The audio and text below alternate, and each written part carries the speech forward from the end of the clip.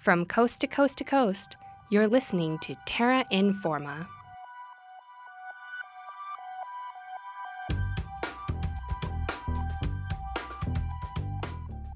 Welcome back to Terra Informa. I'm Caitlin McNabb, and I'll be your host for the next half an hour of environmental news from across Canada and around the world. This week, we're diving into another great interview from the Conference on Cities and Climate Change that was held in Edmonton by the Intergovernmental Panel on Climate Change, the IPCC, over March 5th to 7th. In this week's episode, Terra Informer Dylan Hall sat down with Deborah Roberts, co-chair of the IPCC working group titled Impacts, Adaptation, and Vulnerability. But first, here are some environmental news headlines.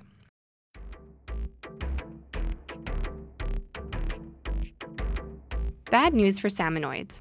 The Canadian Food Inspection Agency has declared that the North Saskatchewan River watershed is now infected with whirling disease.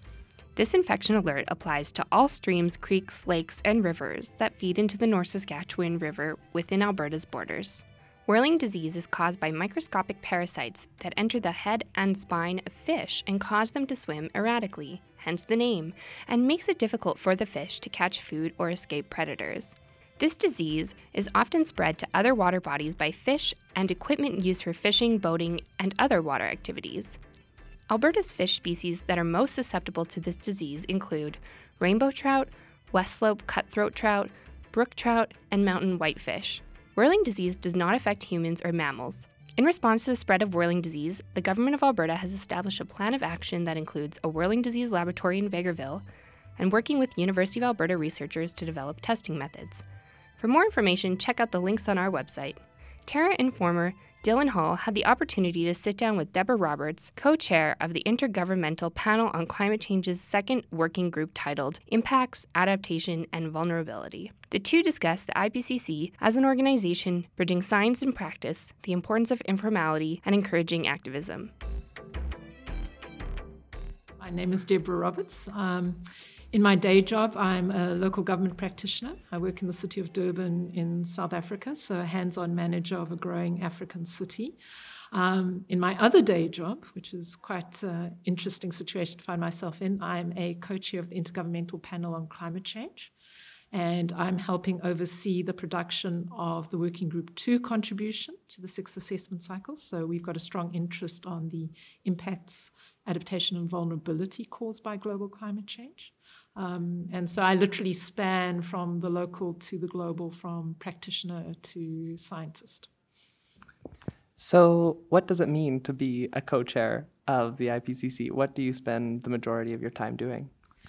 Seems these days traveling and attending meetings, but in reality, the role of the co-chairs of the three working groups and our task force on emissions inventories is to oversee the technical work of the IPCC, which means we assist the volunteer scientists who write our reports to produce those reports. We are supported by a technical support unit, so we have a small group of people who are full-time and work with us. But really, we're responsible for the quality control, ensuring the reports are delivered on time, meet the outlines provided to us by governments, because governments decide what they want the reports to cover. And so we ensure that that material is presented as far as possible. And we interact with the government. So it's a huge process of co-production. The volunteer scientists produce the reports. We then take it back to the governments who look at the summary for policymakers with us and work through that so that we reach joint agreement on the messaging. So in effect, we are very privileged to work with some of the best climate scientists in the world and assist them in delivering these very important policy, very relevant reports. So as an intergovernmental panel, how does the IPCC ensure representation from a whole bunch of different countries? And I suppose for you personally, how did you get involved? Yeah. So we've got a very strong commitment to regional balance. So when you look at the election of the Bureau, so the people who oversee the assessment, and so the co-chairs are part of the Bureau, there's a very strong attention to regional representation, that all of the regions of the world are represented. We've just gone through the process of selecting the authors for the main assessment report. And again, what do we look at when we assess authors? Obviously, expertise, experience relevant to the topic and the chapter that they will be involved in, but we're also looking at gender balance and regional balance. And the reason we look at those is not because we want to be politically correct, but we know that diverse voices will bring very different views to the assessment process. And so that's critical for us, is to have those very different opinions, because the assessment process isn't a linear process. We need those diverse voices to say, well, we think it means this, no, we think it means that, and then they reach a common agreement on that. How did I end up there?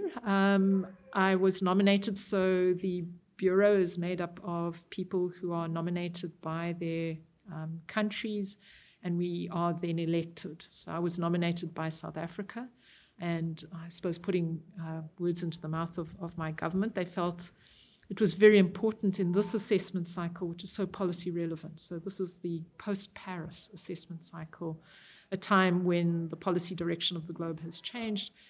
They wanted someone who had a strong grounding in science, because that's my original training, but who was also strongly aware of the pushes and pulls in the policy space, who had real on-the-ground, in-the-trench experiences.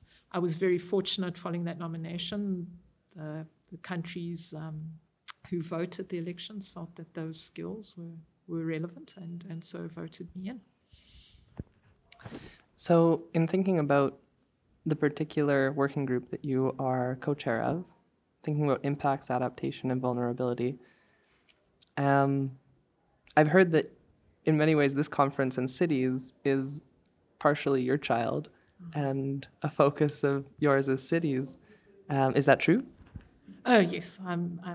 It's definitely been my mission as a co-chair, particularly as the first co-chair who is a practitioner scientist, not a full-time research scientist, to think about what value add I can bring. And I think the value add lies in the fact that there are an increasing number of us who are bridges between the scientific and policy world. And I think common sense is also a big directive in this. The majority of us now live in cities, so if we're concerned about where climate change impacts, it impacts cities very directly. If we're concerned about adaptation, the best opportunity society has to adapt lies in the way it develops its cities and human settlements. And certainly vulnerability is a key issue. If we look at where all the urban growth is currently, it's in the cities of the global south. And some of the most vulnerable people now exist in those cities, in some of the most vulnerable high-risk areas in those cities. So to my mind, cities are a pivot point. If we're serious about really transformative action, changing people's lives through science, probably the best vehicle for that is through the world cities. And so this is a real attempt now to bring science into the real world, to connect with a whole new level of policymaker, the policymaker who's right at the coalface, who every day has to take decisions that impacts on people's lives. So yeah, certainly through the proposal of South Africa for a special report on cities, this conference emerged. And so very happy that we're beginning to see this increasing drive towards meeting the policy needs of a different level of policymaker. But also I think it gels well with the vision of the chair and the other co-chairs around looking for solutions. And I think solutions are going to come out of the world cities simply because they have to deal with that reality in a very immediate way. You know, if a crisis happens, who are you going to phone? You're not going to phone your prime minister. You're going to look for your mayor. Mm-hmm. So, you know, I think that's where the solution space is most active, and we need to get that solution space working towards a climate-smart future. And I think the great leadership we've seen from Mayor Iverson here in Edmonton just speaks to us. Here is a mayor who has a real eye on the present, but a very keen eye on the future, who understands the role of science in changing the future of his city, and is keen to be an active agent for change. And look how rapidly he's changed the discourse. I mean, it's amazing. You would never get that change as rapidly at a national level. So a real catalyst for change. So, in your talk yesterday, you said that three of the most difficult problems and complex problems in the world are climate change, urbanization, and globalization. I was wondering if you could frame the connections between those things in relation to cities for us. So, I mean, I think urbanization is a very obvious one in the sense that, as I said yesterday, we're living through the most rapid period of urbanization in our species' history. So, over the next 40-odd or so years, we're going to have to build the same amount of infrastructures we built over the last 4,000. There just simply isn't enough resources available in order to do that. So that's a huge disruptive force in the sense that we're going to have to think very differently about how we develop going forward, because it's physically no longer possible within the limits of the globe to achieve that. But the people are coming. They are migrating into cities. You've got natural growth in cities. And if you look at the revision of the world population estimates, they've just been revised upwards to potentially almost 11 or 12 billion people by the end of the century on the back of sub-Saharan African growth. And a lot of that growth will occur in cities. So you've got this enormous push of people, but an inability to repeat what we've done in the past. So that's why urbanization is such a disruptive phenomenon. Obviously, that links into climate change in a big way, because all of this big city build is now going to happen in a changed climate. And what is unique about cities is cities have always been located where there's been stability, where there's been access to resources, and where you've had a more or less stable climate, which has allowed these big economic infrastructural centers to emerge. And now you're changing the rules of the game, particularly because the majority of our urbanization is happening in littoral areas, so coastlines along rivers. These are areas which are going to be very vulnerable under climate change conditions because of storm surge, sea level rise. So you're changing the rules of the games for cities. You're doing big city build, but changing the sort of age-old rules of city building. You are finding cities now in places where they can't rely on long-term climate being amenable to their activities. So that's where those two link in. And then the globalization, of course, speaks to the nature of what cities do. So climate change speaks to where they are, but globalization speaks to what cities do, because they are now the heart of the world's economy. And so the rules of that game become particularly important. So if you talk about my own city region, for example, how have we been impacted by globalization? Well, if you look at the trade rules, what happens around poultry production in places like North America and Europe? Those parts of the world now only eat the white meat of the chicken. So you end up with half a chicken that has to go somewhere. And the trade rules currently allow for example, a massive dumping of the brown meat in countries like our own. And because we can't protect our poultry production, that means that in my city region, we've had to close large chicken farms because of this dumping. So the whole economy of the city is now impacted by this set of global rules, which doesn't set a fair playing field. And I think that's the problem. So now you've got big city build in an untraditional form, because a lot of it is going to be informal. It's going to be small and medium-sized cities in places like Africa. That big city build is occurring in a situation where the climate is changing dramatically and impacting all the resource bases. And then you've got these rules, which means there's no fair playing field economically to allow cities to have the resources and safety nets against these changes, because poverty is this huge magnifier of all of these other problems. If you're poor and you're facing all of these other threats, you just don't have the resources to deal with them. So they form this literally a perfect storm in many places around the world.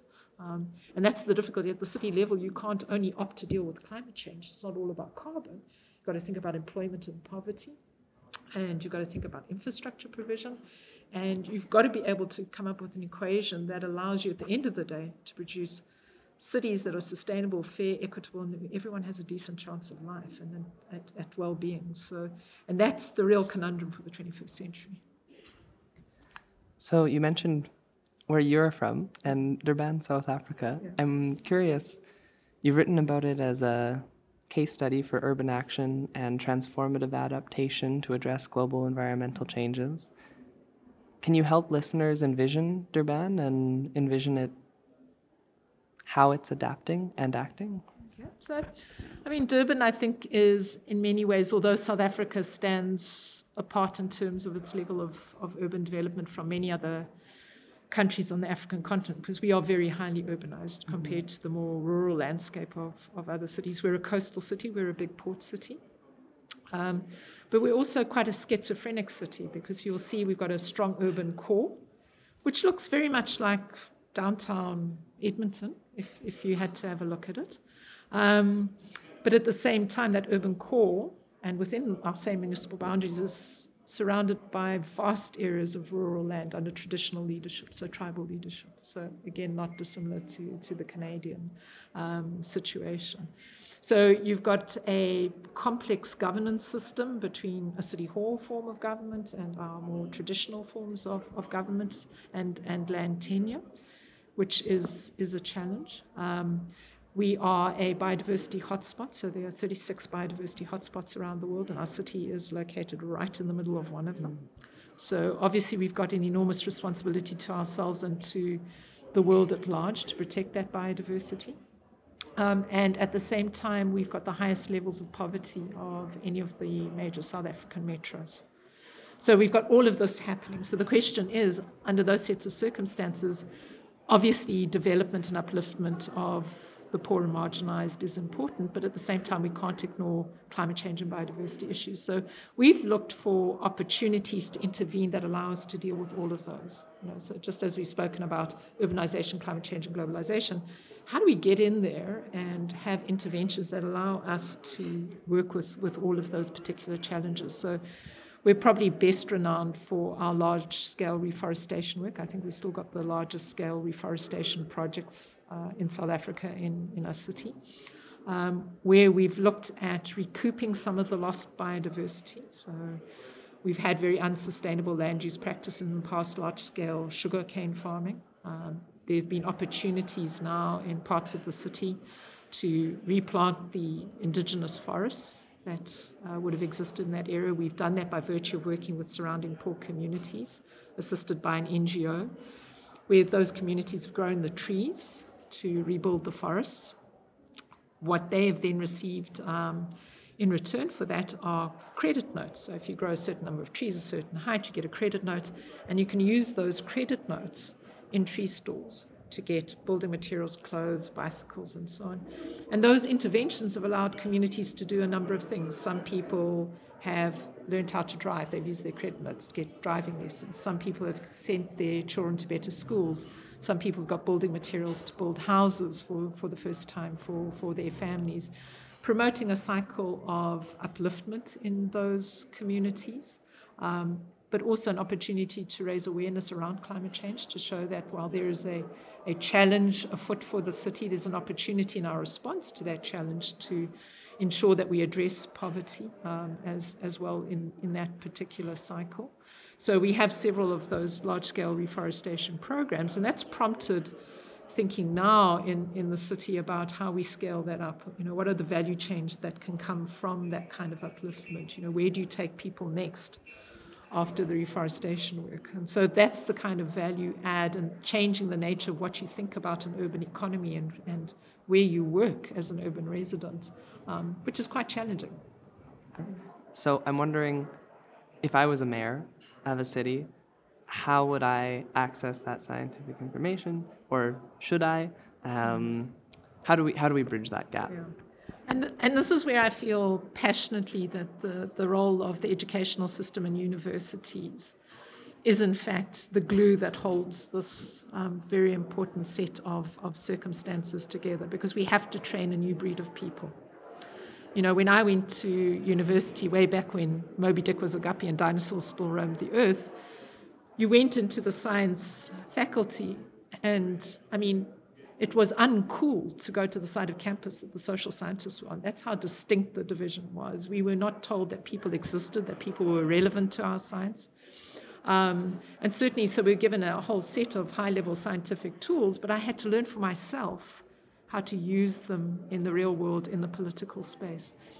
You're not going to get a mayor who's going to naturally adopt science. You're going to need the bridging people, the people who can speak both languages. It is so urgent that we can't afford to have the situation I had, where I had to teach myself to be operative in the real world.